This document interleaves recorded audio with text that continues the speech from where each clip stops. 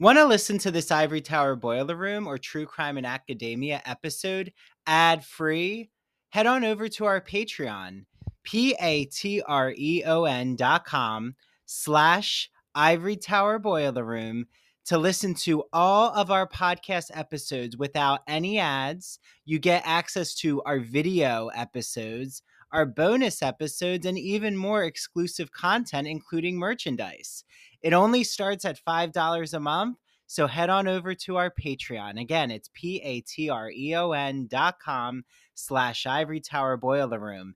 And while you're at it, you know what would be such a help is if you could rate and review the Ivory Tower Boiler Room on Apple Podcasts or Spotify. And make sure that you follow us and share out our podcast to all of your friends. It truly does help. And I want to thank you all. It means so much that you're listening to the Ivory Tower Boiler Room.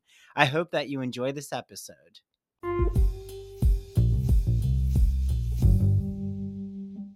The challenge for me in writing those poems is to and I don't think it's entirely possible, but to try to think as non-humanly as possible while writing about an animal or a plant, and therefore thinking about a kind of language beyond human language, which is what I've been doing in some poems that I've been working on recently, thinking about how do I write speech of this particular plant, thinking about, you'll most commonly see speech in, speech marks or italics. So I'm thinking of different ways to frame that. But certainly the ethics of plant and animal life, and also of, Grinder. Grinder is a favorite. I've been writing about Grinder for ever since Grinder appeared, and thinking certainly a lot about the ethics of Grinder.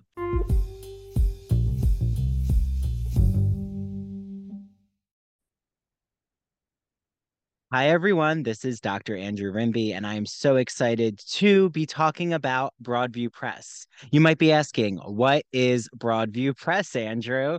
Broadview is an independent academic publisher in the humanities that produces high-quality, pedagogically useful books for use in university and college classrooms. They publish in the humanities, mainly English studies, writing, philosophy, and history, just to name a few genres.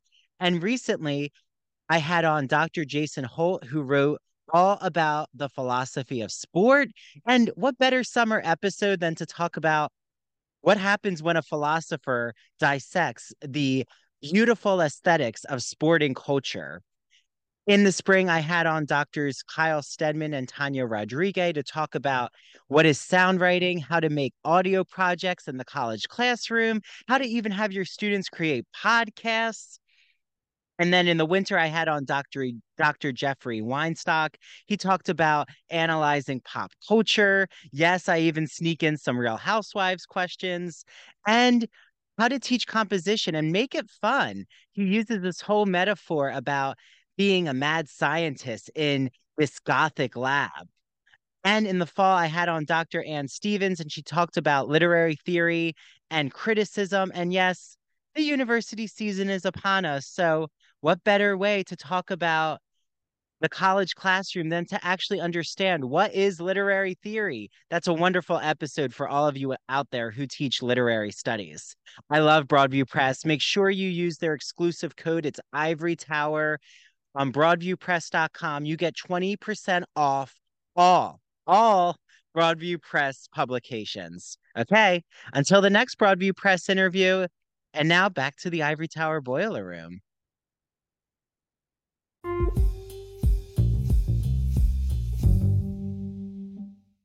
Hi, everyone. Welcome back to the Ivory Tower Boiler Room. This is Dr. Andrew Rimby, and I'm really excited because before I hit record, I was thinking to myself in my internal monologue shower from vacation that my guest has heard me talk a lot about my Atlantic City trip with the parents and the beach and still feeling the sun on my skin. And I was thinking, wait, this has to be the furthest amount I've zoomed in distance wise. And it definitely is because My guest here is actually from Queensland, Australia, which is incredible with technology. I am joined with the award-winning poet Stuart Barnes, who was born in Tasmania, educated at Monash University, Victoria, lives in Queensland. His second book, which we're going to jump right into, is called Like to the Lark. It is a poetry collection. It was published by Upswell Publishing in 2023, hot off the presses. And his first book, and the one that I really got to know him by, is called Glass Houses from 2016. It won the 2015 Arts Queensland Thomas Shapcott Prize, was commended for the 2016 FAW Ann Elder Award, and shortlisted for the 2017 ASAL Mary Gilmore Award. So, welcome to the ITBR, Stuart Barnes. Hi, Stuart. Hi, Andrew. How are you? Good, good. I'm so glad you're joining me here. I love when a poet is in the presence of, the ITBR's ether. It's always fun to get into a poet's mind. So I think starting Thank with you. that, before we even go to Like to the Lark, like take us back to maybe even when you were born in Tasmania. Um, I don't know when it starts for you. If it's at an early age, if it's your college education, like when did poetry, what was it about poetry? How does this even enter your life? Okay. It did enter my life at an earlier age. Um I used to go to church with my family, and an Australian poet called Gwen Harwood, who's no longer with us, was a member of a congregation, and uh, she was she published several collections at the time, and one day she said to me in the way that adults do, what do you want to be when you grow up? And I said, I I really want to be a writer. And she said, you're not going to be a writer, you're going to be a poet. and I had no idea what that was. And there was a little op shop attached to the church. And after every Sunday morning mass, she'd take me down into the op shop and put a little book of poetry uh, into my pocket and send me home, and then send me home with it and ask me to read it, and then we'd talk about it the following week. So that was I'd always loved language and reading, and my parents got me reading at a really early age. But it was I think Gwen was the first adult who asked me what I wanted to do, and then I was sort of able to join the dots between a love of reading and language and sort of the written word, and kind of honed that, and then I became really curious about what poetry was, and what poetry is, and what poetry can be. So that went on for quite a while. Yeah, while we until we left the church. Yeah, so that was the beginning. That was when it all started, at around the age of 9. The reading of and the writing of also.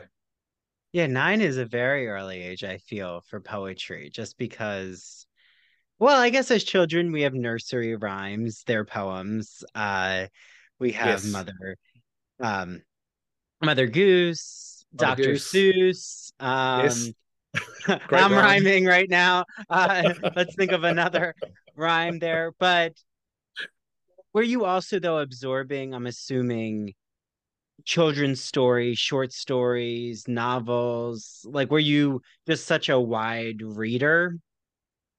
I was. I had really large volumes of fairy tales and different tellings of those different sort of interpretations of fairy tales. Yes, collections of short stories and novels as well. I remember over like a summer holiday in, I think, grade 6. So when I was about 11 or 12, I sat down and wrote a novella. Or I didn't know it was a novella at the time, but I just had this urge to write, and I had actually been writing from about the age of 5, just kind of making my own little books, like stapling pieces of paper together and writing. So yeah, so the desire to kind of put something down on paper was there from a really early age, and it was a lot of fun. Um, yeah. Well, and when you went to college, was that you still in the forefront of your mind had creative writer printed on the forehead? Like, was that the goal in college? Is that what you majored in, was writing? It it was. So I majored in I did a double major in literature and philosophy at Monash University, and also studied a lot of literature subjects at high school, and had really wonderful teachers. So we had not only sort of the historic components of literature and learning about literature's history, but also creative components as well. And I was sort of a straight A English student at high school, and that was a couple of teachers really took me under their wing and said, like, there's we see something in your writing, like, keep doing it. And it was the one subject, especially at high school, that I loved, or at university actually as well, that I loved more than anything else. So when I went to uni, it was a no-brainer to study literature. And I was also really interested in philosophy, which I'd studied at high school, and they seemed to be a really great pairing. So, yes. So, and in the meantime, I just kept writing, sort of, on the side. Um, Yeah, a specific philosophy, Stuart? Like, was there one that a philosophical school that you just really latched onto? And did it influence philosophy, um, your writing process?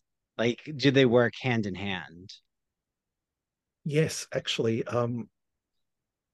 there were themes of consciousness and sentience, and I realize, gosh, it's only actually now that you've asked me that I've made this connection. It's interesting how that happens. But there are a lot of poems in Like to the Lark that I I'm sort of imagining myself, or the speaker of the poems is a plant or an animal. So I studied several philosophy subjects around that theme, and I'm now seeing that's coming out in a lot of my poetry, and more so in poems that I've written since Like to the Lark has come out.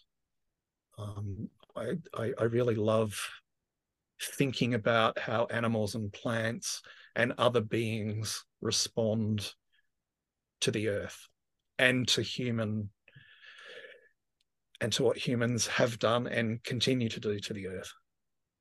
Well, and in Like to the Lark, I feel that you're also technology seems to be really um it's hinted, not even hinted, but it is a constantly repeated theme of isolation, like feeling of the Yes, speaker's identity being questioned with a technological app like say Grinder, or even what it means to um connect with people, and like is technology really going to bring us there? And it does, there's a lot of ethics, it seems, involved in your poetry.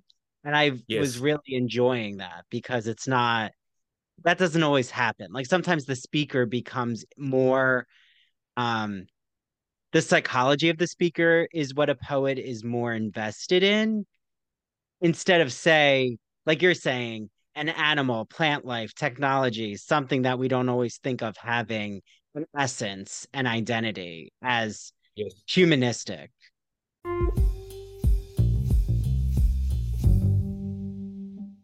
Hi, this is Andrew, and I'm interrupting what I know is an exciting ITBR episode to talk to you about one of our sponsors, the Gay and Lesbian Review.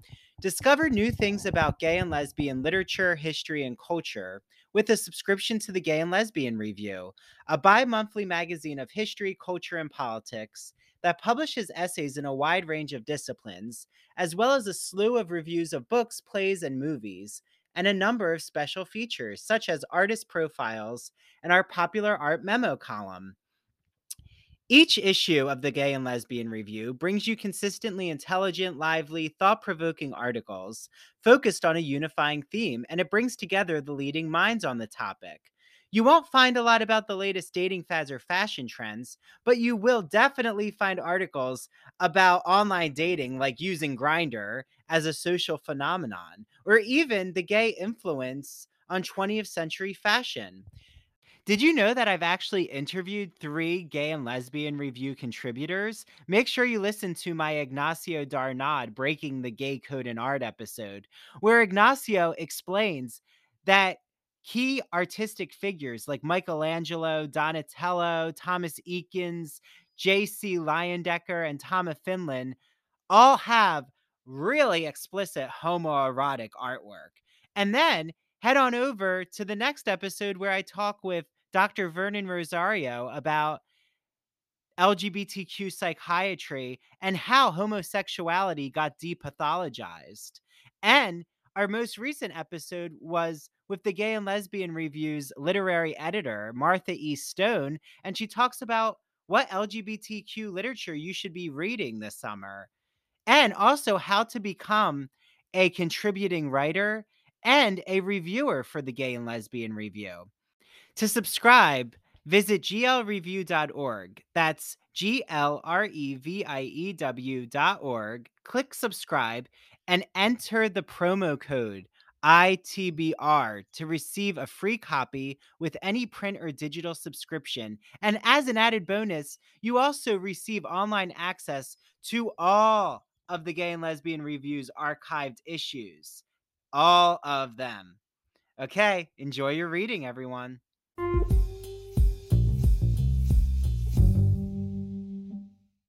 Yes, yes. And I, the challenge for me in writing those poems is to, and I don't think it's entirely possible, but to try to think as non-humanly as possible while writing about an animal or a plant, and therefore thinking about a kind of language beyond human language, which is what I've been doing in some poems that I've been working on recently. Thinking about how do I write speech of this particular plant. Thinking about, you'll most commonly see speech in, speech marks or italics. So I'm thinking of different ways to frame that. But certainly the ethics of plant and animal life, and also of, Grinder. Grinder is a favorite. I've been writing about Grinder for ever since Grinder appeared, and thinking certainly a lot about the ethics of Grinder. Yes, and as you can probably tell from reading the poems about Grinder, it's not a very favorable opinion. Yeah. But Well, do you find that it's because it does the main difference I feel from Glass Houses to Like to the Lark is more of this memoir style that, and again, I know um I want you to speak to it, but you do have this very interesting method in Like to the Lark in your poetry where your own essence starts to enter, even though I wouldn't necessarily say it has an autobiographical sense, because again, like Stuart isn't really entering the scene um very vividly. Like, some poets are confessional poets, right? Like Sylvia Plath, Anne Sexton, yes, Adriana Rich, even we could say Allen Ginsberg. and definitely Whitman, where you really confuse the boundaries. And it seems like this is Yes. their autobiography of a poem. Yes. But you are really starting to unravel the speaker's questioning of, say, relationships. It seems more so in Lights the Lark, there's much more of an intimacy where Glass Houses, maybe even with the word house, there's more of this distance, like there's more spatial distance. Is that something you had really been cognitively processing when you were doing your new collection? Was that distancing? It No, it wasn't a conscious thing at all, but I have since realized that I'm a lot more comfortable writing about elements of my life, and I absolutely recognize what you're saying about those differences between glass houses and like to the lark. There were certain things that I wasn't ready to. I had written about certain things, certain topics before Glass Houses was published, but I wasn't ready for those poems to be published.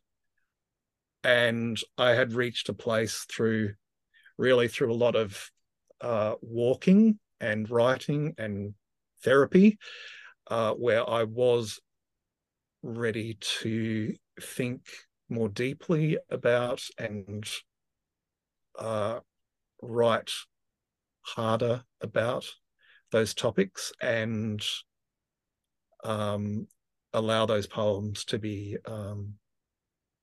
published.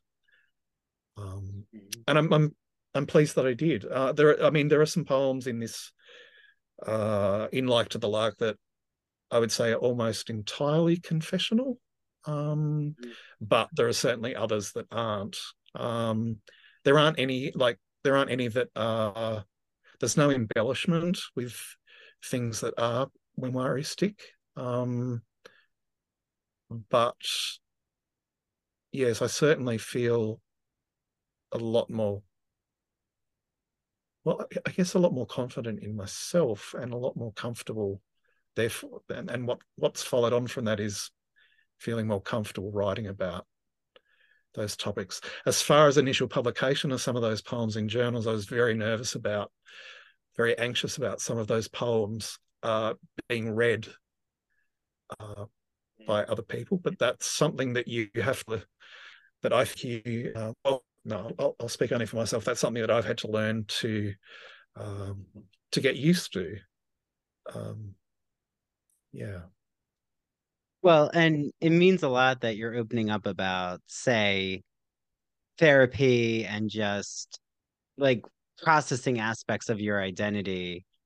Um, is it a was it about sexuality for you? Was it about how much you're going to share on the page? Like it seems that it's more how much of yourself you were going to put into your writing, that it was no longer just a private exploration of yourself. This was something that now almost like on social media, that there's aspects that you now put publicly out there. And once Yes, it's out there, you have to process, okay, well, what does this mean about crafting my identity? Like what do I not want to show? Like what's only for myself? that's right. Absolutely. Look, a very it took me a very long time, and this had a lot to do with growing up in a really homophobic place where it was, it was. I grew up in Tasmania, and I left at 18 and moved to, um, just across a body of water to Victoria. But it was after, so it was in '97 when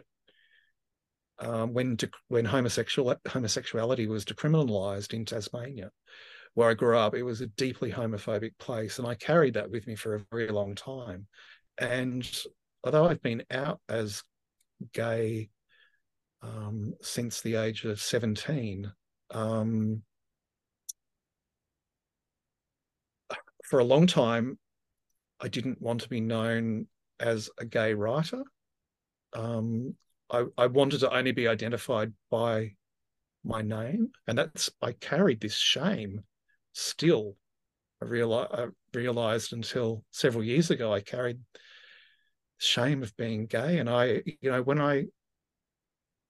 when I first became aware, when I first became really conscious of that and started talking about that with my psychologist, and writing about that in my journal, it was it was a really wonderful moment to be able to start breaking that down and to stop, to have that moment of to really stop caring uh, so much about what people think, and to dissolve that shame.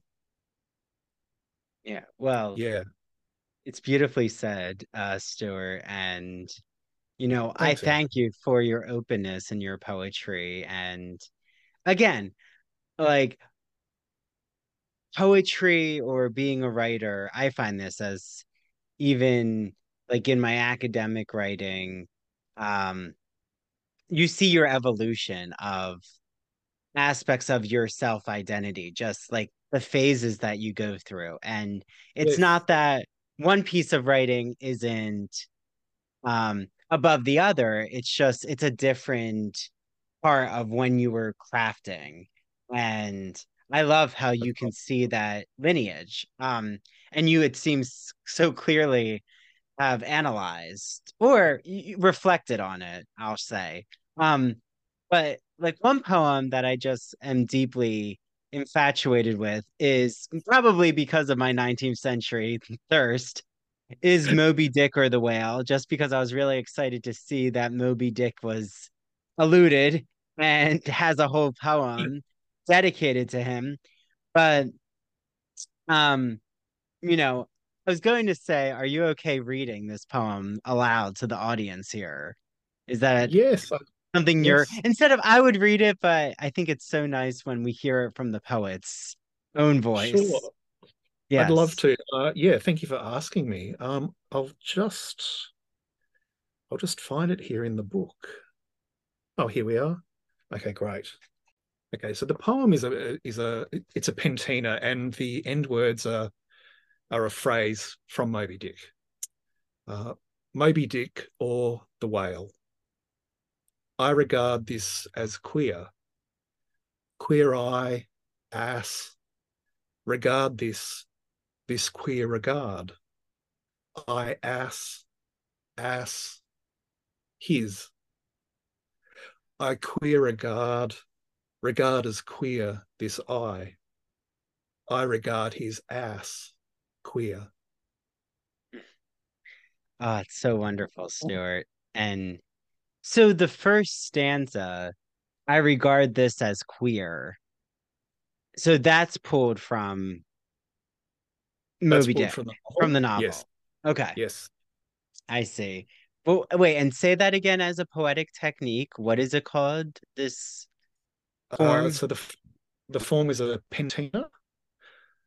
So it's sort of an adjustment of the sestina. So it has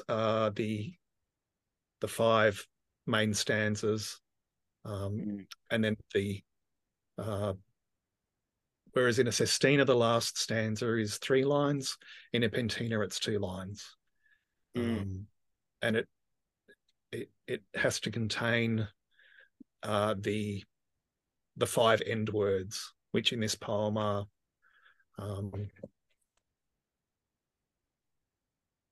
I just read it, I can't remember them. So I regard this as queer. Yeah. Well, and Yes, I love that you um like adding in so as becomes as this yes. his um I so there's so much.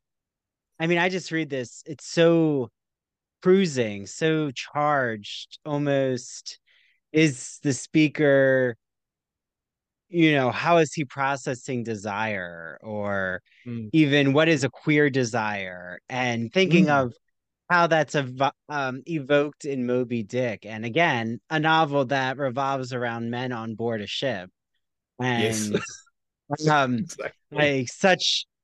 homoerotically charged. And I have to say, it comes right before a poem called In the Navy. So I already Yes. had like the YMCA song stuck in my head. Um,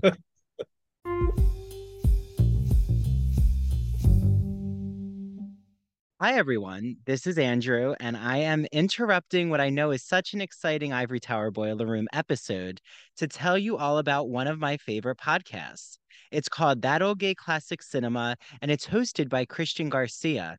Christian is joined with guest co hosts to talk about classic cinema films that we know and love, and he analyzes them through a queer lens. So he's talked about The Sound of Music, Alfred Hitchcock, The Wizard of Oz, Sleeping Beauty, 101 Dalmatians, and recently Hello Dolly.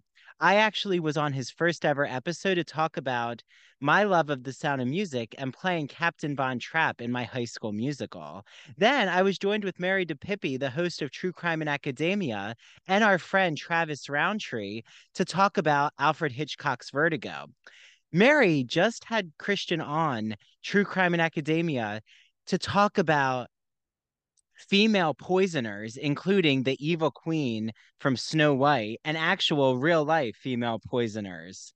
So, Christian's podcast is the best. You must add it to your listen list. After you listen to this episode, make sure you head over to That Old Gay Classic Cinema on Apple and Spotify. Make sure you follow him on Instagram at That Old Gay Classic Cinema. And he's also on TikTok. Don't forget TikTok. Okay, I can't wait for you all to listen to That Old Gay Classic Cinema. And now back to the Ivory Tower Boiler Room. Hey, Ivory Tower Boiler Room listeners and true crime friends. You've heard me gush over this incredible woman and her beautiful products. I'm talking about Mandy Made It. Mandy makes customized and original crochet and pre-cut goods. They are the perfect, unique, one-of-a-kind gift for literally anyone in your life.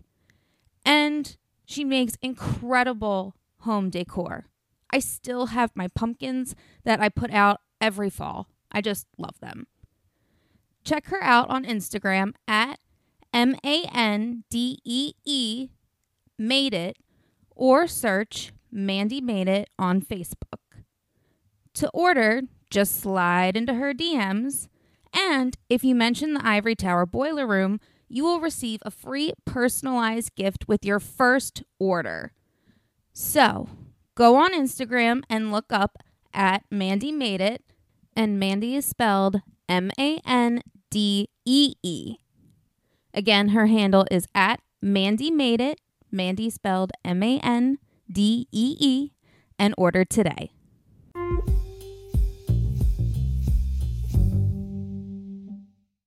But like, who is, I have to ask, so in your poem In the Navy, it says, I am Stuart Addison, Stephen Bebbington, Jay Casey, Brett Dwyer, Ewan McDonald. Who are these men? Yes. So the poem, so they're five men who they took their own lives. So they were working in naval bases in Western Australia, so over on the west coast of Australia.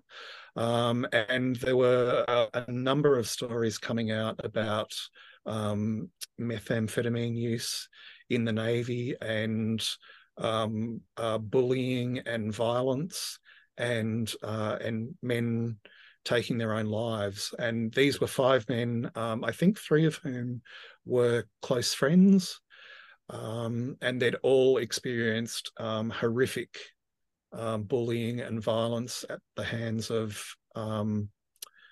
other people in the Navy, and had turned to substance use and abuse as a way of as a way of coping.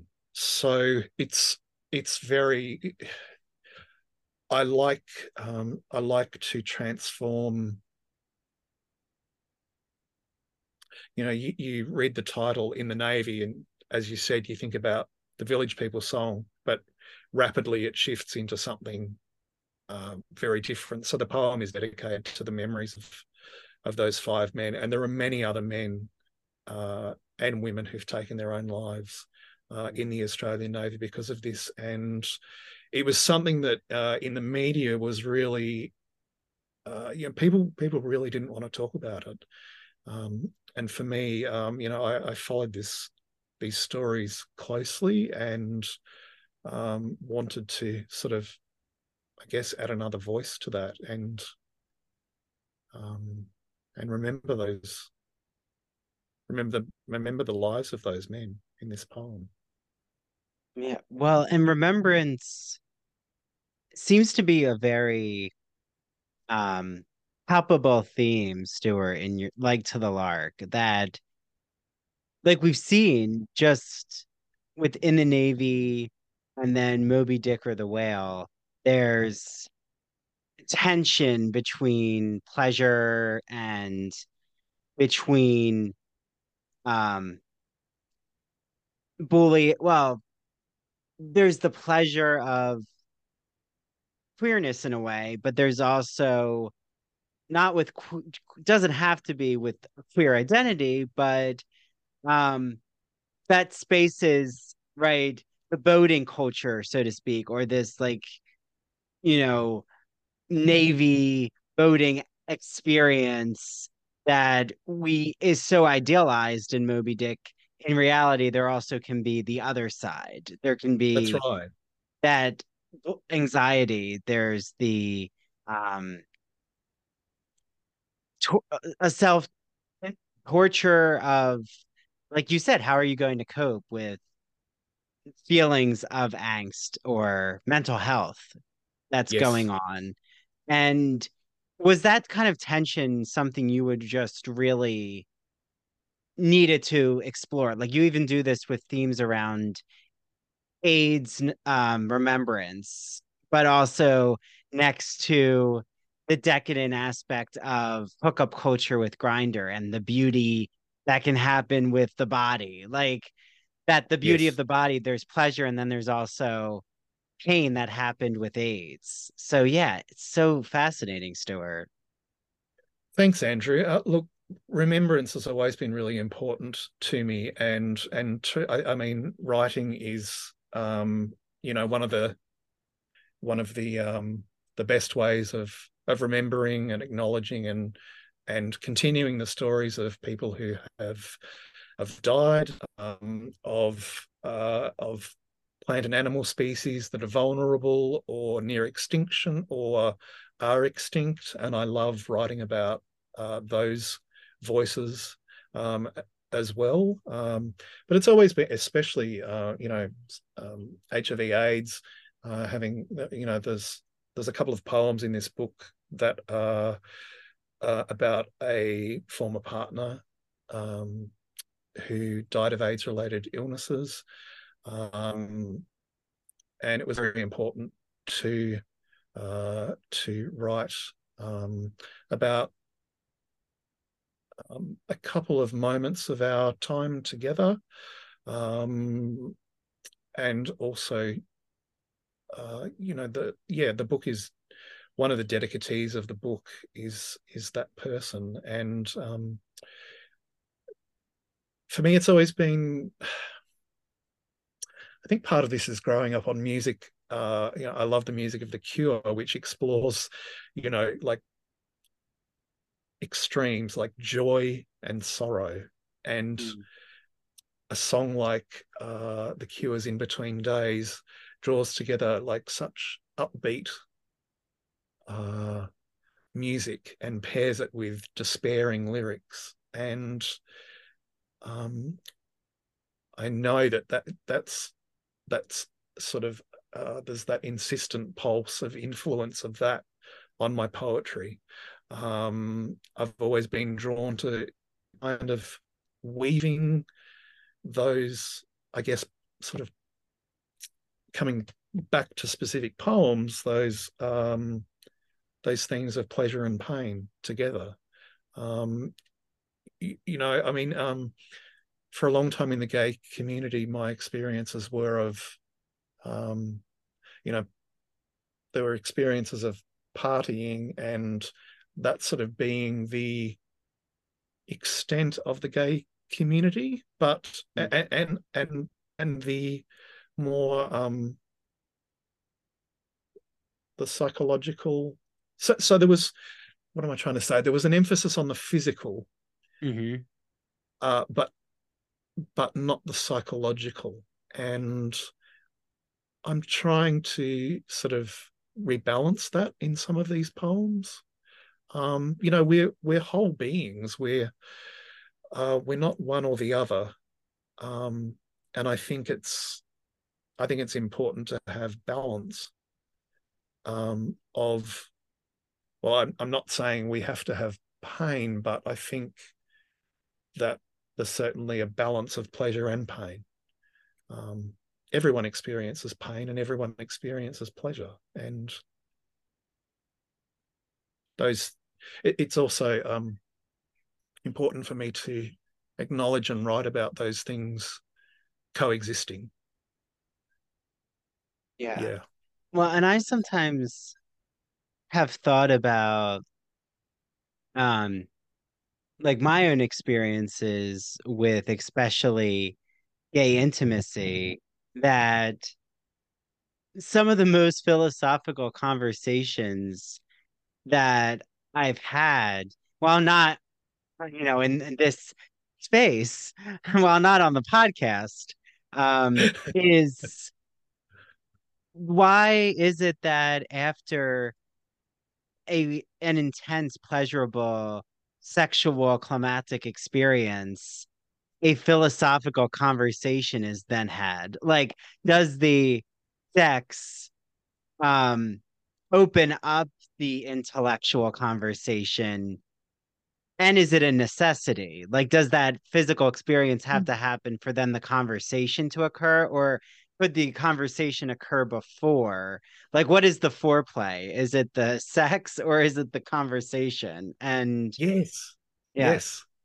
I completely relate to this because I've had uh, um, most of the sexual experiences I've had that are deeply pleasurable will lead to those philosophical conversations.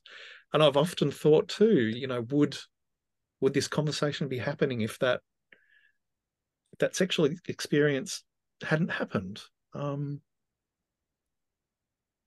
yeah, and I think that's why I explore Grinder and other Mm, technologies in my work as well, because I remember years ago going out to gay pubs, but pubs especially where, it was brighter and the music wasn't as loud as the music in a club. So you could actually have a proper conversation with someone. And, mm, people were fully clothed or half clothed, but, there were no photos of genitals being sent through on Grinder, and there was some mystery, and so I found many years ago that um, those conversations preceded mm. uh, sex and physical intimacy, whereas I find now that on the whole, oh, sorry, mostly, um, there's been that flip. Yeah. Yeah, Well, yeah, and I I wonder if, again, and I always think, okay, so this is probably happening with the straight community as well, right? I mean, yeah, unless, like, is it a, so I think easily we could say this is a gendered phenomenon. Like, is it a male condition for men to not express all aspects and especially be emotionally or intellectually vulnerable? That, like, the sex opens up their vulnerability.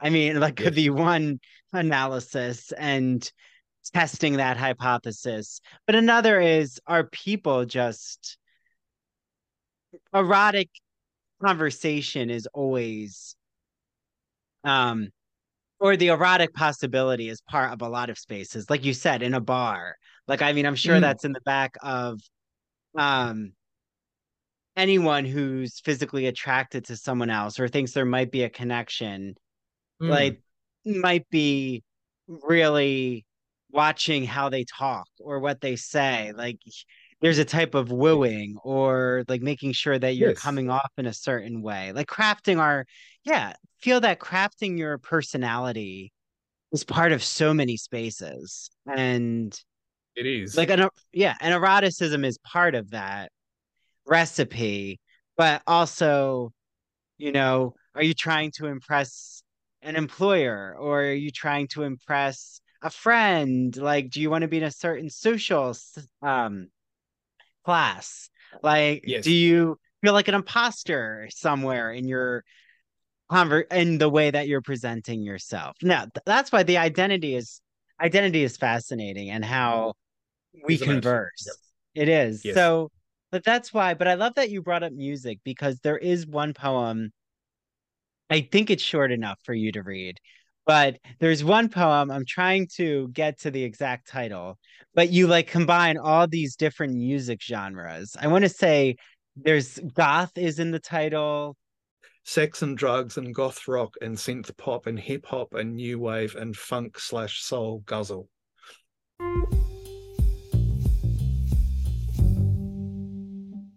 LGBT stories are universal, but each one speaks to the individual heart and soul of the writer telling it. Do you have a story to tell? Or have you been moved recently by an LGBT book, film, painting, television show, or other form of media? Then the Gay and Lesbian Review wants to hear from you. The GNLR believes in bringing awareness to queer art and artists through reviews, commentary, and thought pieces in which the author relates their personal lives to a particular piece of art, a novel, a movie, or what have you. In addition to the print magazine, the GNLR also publishes articles on its blog as well as personal essays on its popular Here's My Story section on glreview.org. That's GLREVIEW.org. To learn more about submitting an article for the GNLR, visit their writer's guidelines. The link is located at the bottom of the homepage. And if you have any questions, email publisher Stephen Hemrick. That's STEPHEN.HEMRICK at glreview.org. The GNLR and its readers can't wait to see what you have to say.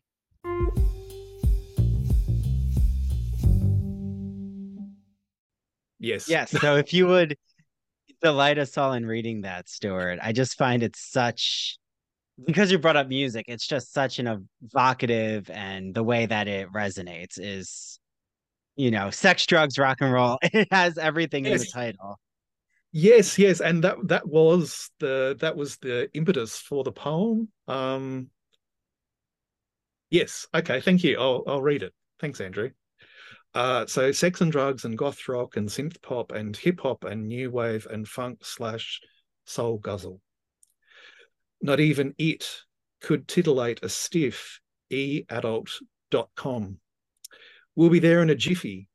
Insult Charlie, Lucy, Molly, Roxy, and Tina at your own risk until we reach the cliffy, tumultuous heroin equals you owe us heroin. Vault them if you can, the squiffy, vulturous blockheads. The Goths were mocked, but goth is an excessively sniffy subculture.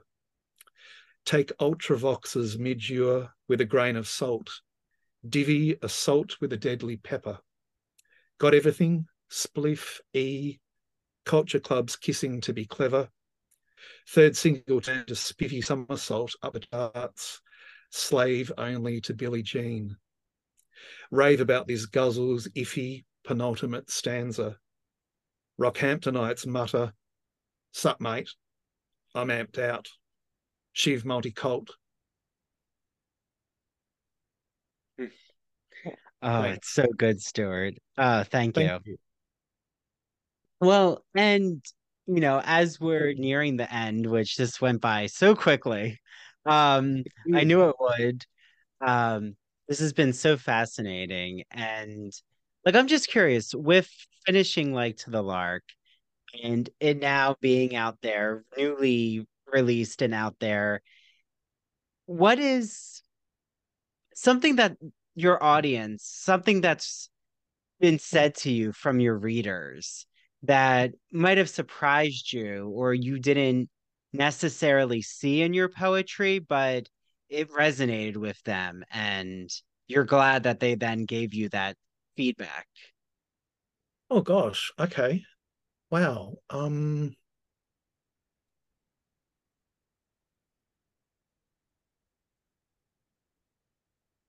I think I think the main thing would be something that you brought up earlier, which is um, talking about autobiographical or personal um, or things from my personal life and threading those into the poems. And I, I didn't realize that I. It's it's so it fascinates me that you can work on a poem and things fit, like a reader will see something in there that you don't. And I have had a number of people say to me that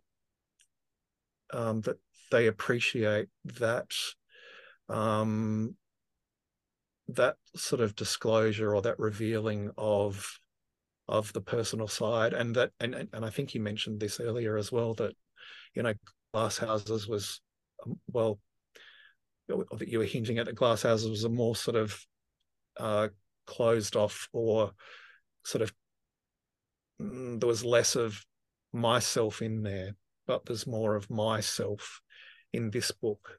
So that's I think the thing more than anything else that people have said about the book, and that's actually really lovely. It's a really lovely thing to hear, and more than that, that's that those things, those themes, especially some of the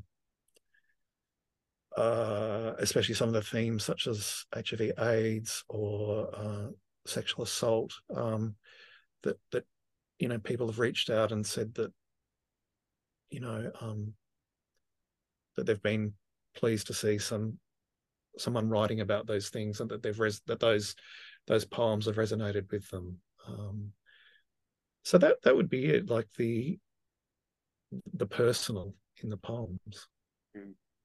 Well, Yeah. and are you, I know you said earlier in the conversation that you had written a novella when you were younger. And I'm just always curious when I talk to any writer, but specifically, I would say poets, because it is such a unique craft that those who get into it, um, Mm. and even those who are playwriters as well, that do you also still traverse in other genres? Like, are you still writing novels or have plans to go into genres other than poetry?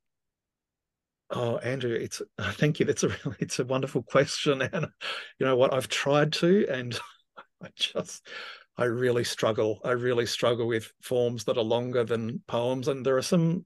I've written some long poems recently, and over the last couple of years. But I've tried to write short stories. I've tried to write reviews. I've started a novel. I did finish a memoir a number of years ago, um, uh, and a number of other short stories also. But the form that I'm drawn back to again and again is poetry. It's for its for me it's unusualness on the page. It's its musicality. Um, its beauty. It's you can go from something like Shakespeare to really experimental poetry, and that's the thing that draws me back to poetry. Like I know novels. There are novels that are written that aren't just repetitions of rectangles of text, um, and the same with short stories. And I love blurring of genre that we're seeing more and more of. But I think for me, it's the very radical way that a poem can appear on the page that keeps drawing me back. Plus, an honesty with myself that I'm just not very good at writing in other forms. So, I, I I think it's important to put one's energy where one thinks it's uh, best put. And yeah, so that's another reason I keep coming back to poetry. Look, yeah, I would love to. I wish I could write in other forms, but yeah, it's physically painful. Well, and I would say I think that's why writers get known for specific genres. I mean, Yes. I'll leave it out to the audience there. You can reach out to my Instagram, Andrew David Rimby, if you know of a writer off the top of your head who can instantly um there's like one Alice Walker is coming to my mind that she's a poet, but also knowing her as a novelist. But it's rare. Like it's Yes. rare to find a writer who can say do playwriting, poetry, be a novelist, and write a memoir, and you know them for all of those genres. But we find Yes. our comfort, right? We have our That's cozy right. corner. That's Um, right. That's right. so thank you so much, Stuart. I really loved chatting with you. And how can everyone follow you on social media? Like, which social media channels would you like to share out? Thanks, Andrew. Well, I'm on Twitter at Stuart A. Barnes, StuartAbarnes. I have a website, stuartabarnes.com. I'm on Facebook also.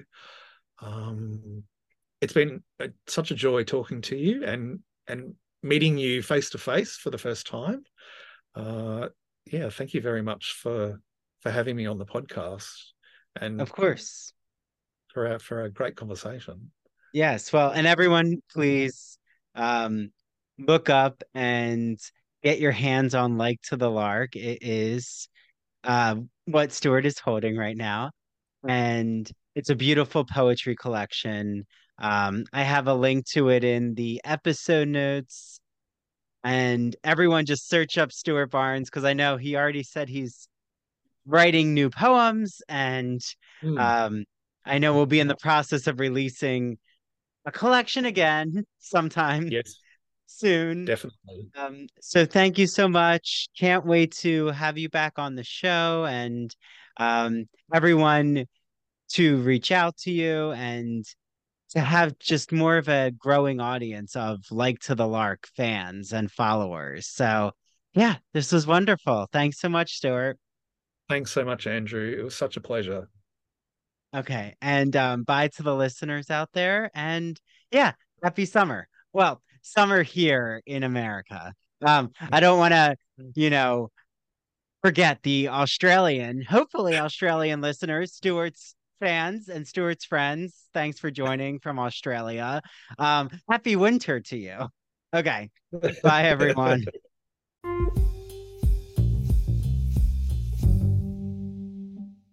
Thank you so much for listening to the Ivory Tower Boiler Room. This is Andrew Rimby, the host and director of the Ivory Tower Boiler Room podcast. I am joined with Mary DePippi, our chief contributor and host of True Crime in Academia. Please, if you're not, make sure that you follow the Ivory Tower Boiler Room and True Crime in Academia on Instagram and Twitter and TikTok too. Remember our TikTok. That's where all the exciting video clips are posted. Make sure that you join our Patreon if you want more Ivory Tower Boiler Room and True Crime in Academia content. All the video interviews are on our Patreon. All of our bonus episodes are on Patreon. And it just means so much for you to join for $5 a month. You unlock all of our bonus episodes. And also, it just helps support the Ivory Tower Boiler Room. Thank you so much for giving Mary and I a needed jolt of caffeine for coffee. Thanks for the $5. Head to patreon.com/Ivory Tower Boiler Room. We cannot wait for you all to listen to our summer season. There are so many exciting episodes. And we're also celebrating 3 years of the Ivory Tower Boiler Room podcast. So, without further ado, thanks for listening. Make sure you listen to the next episode next week and have a wonderful summer season, everyone. Okay, bye now.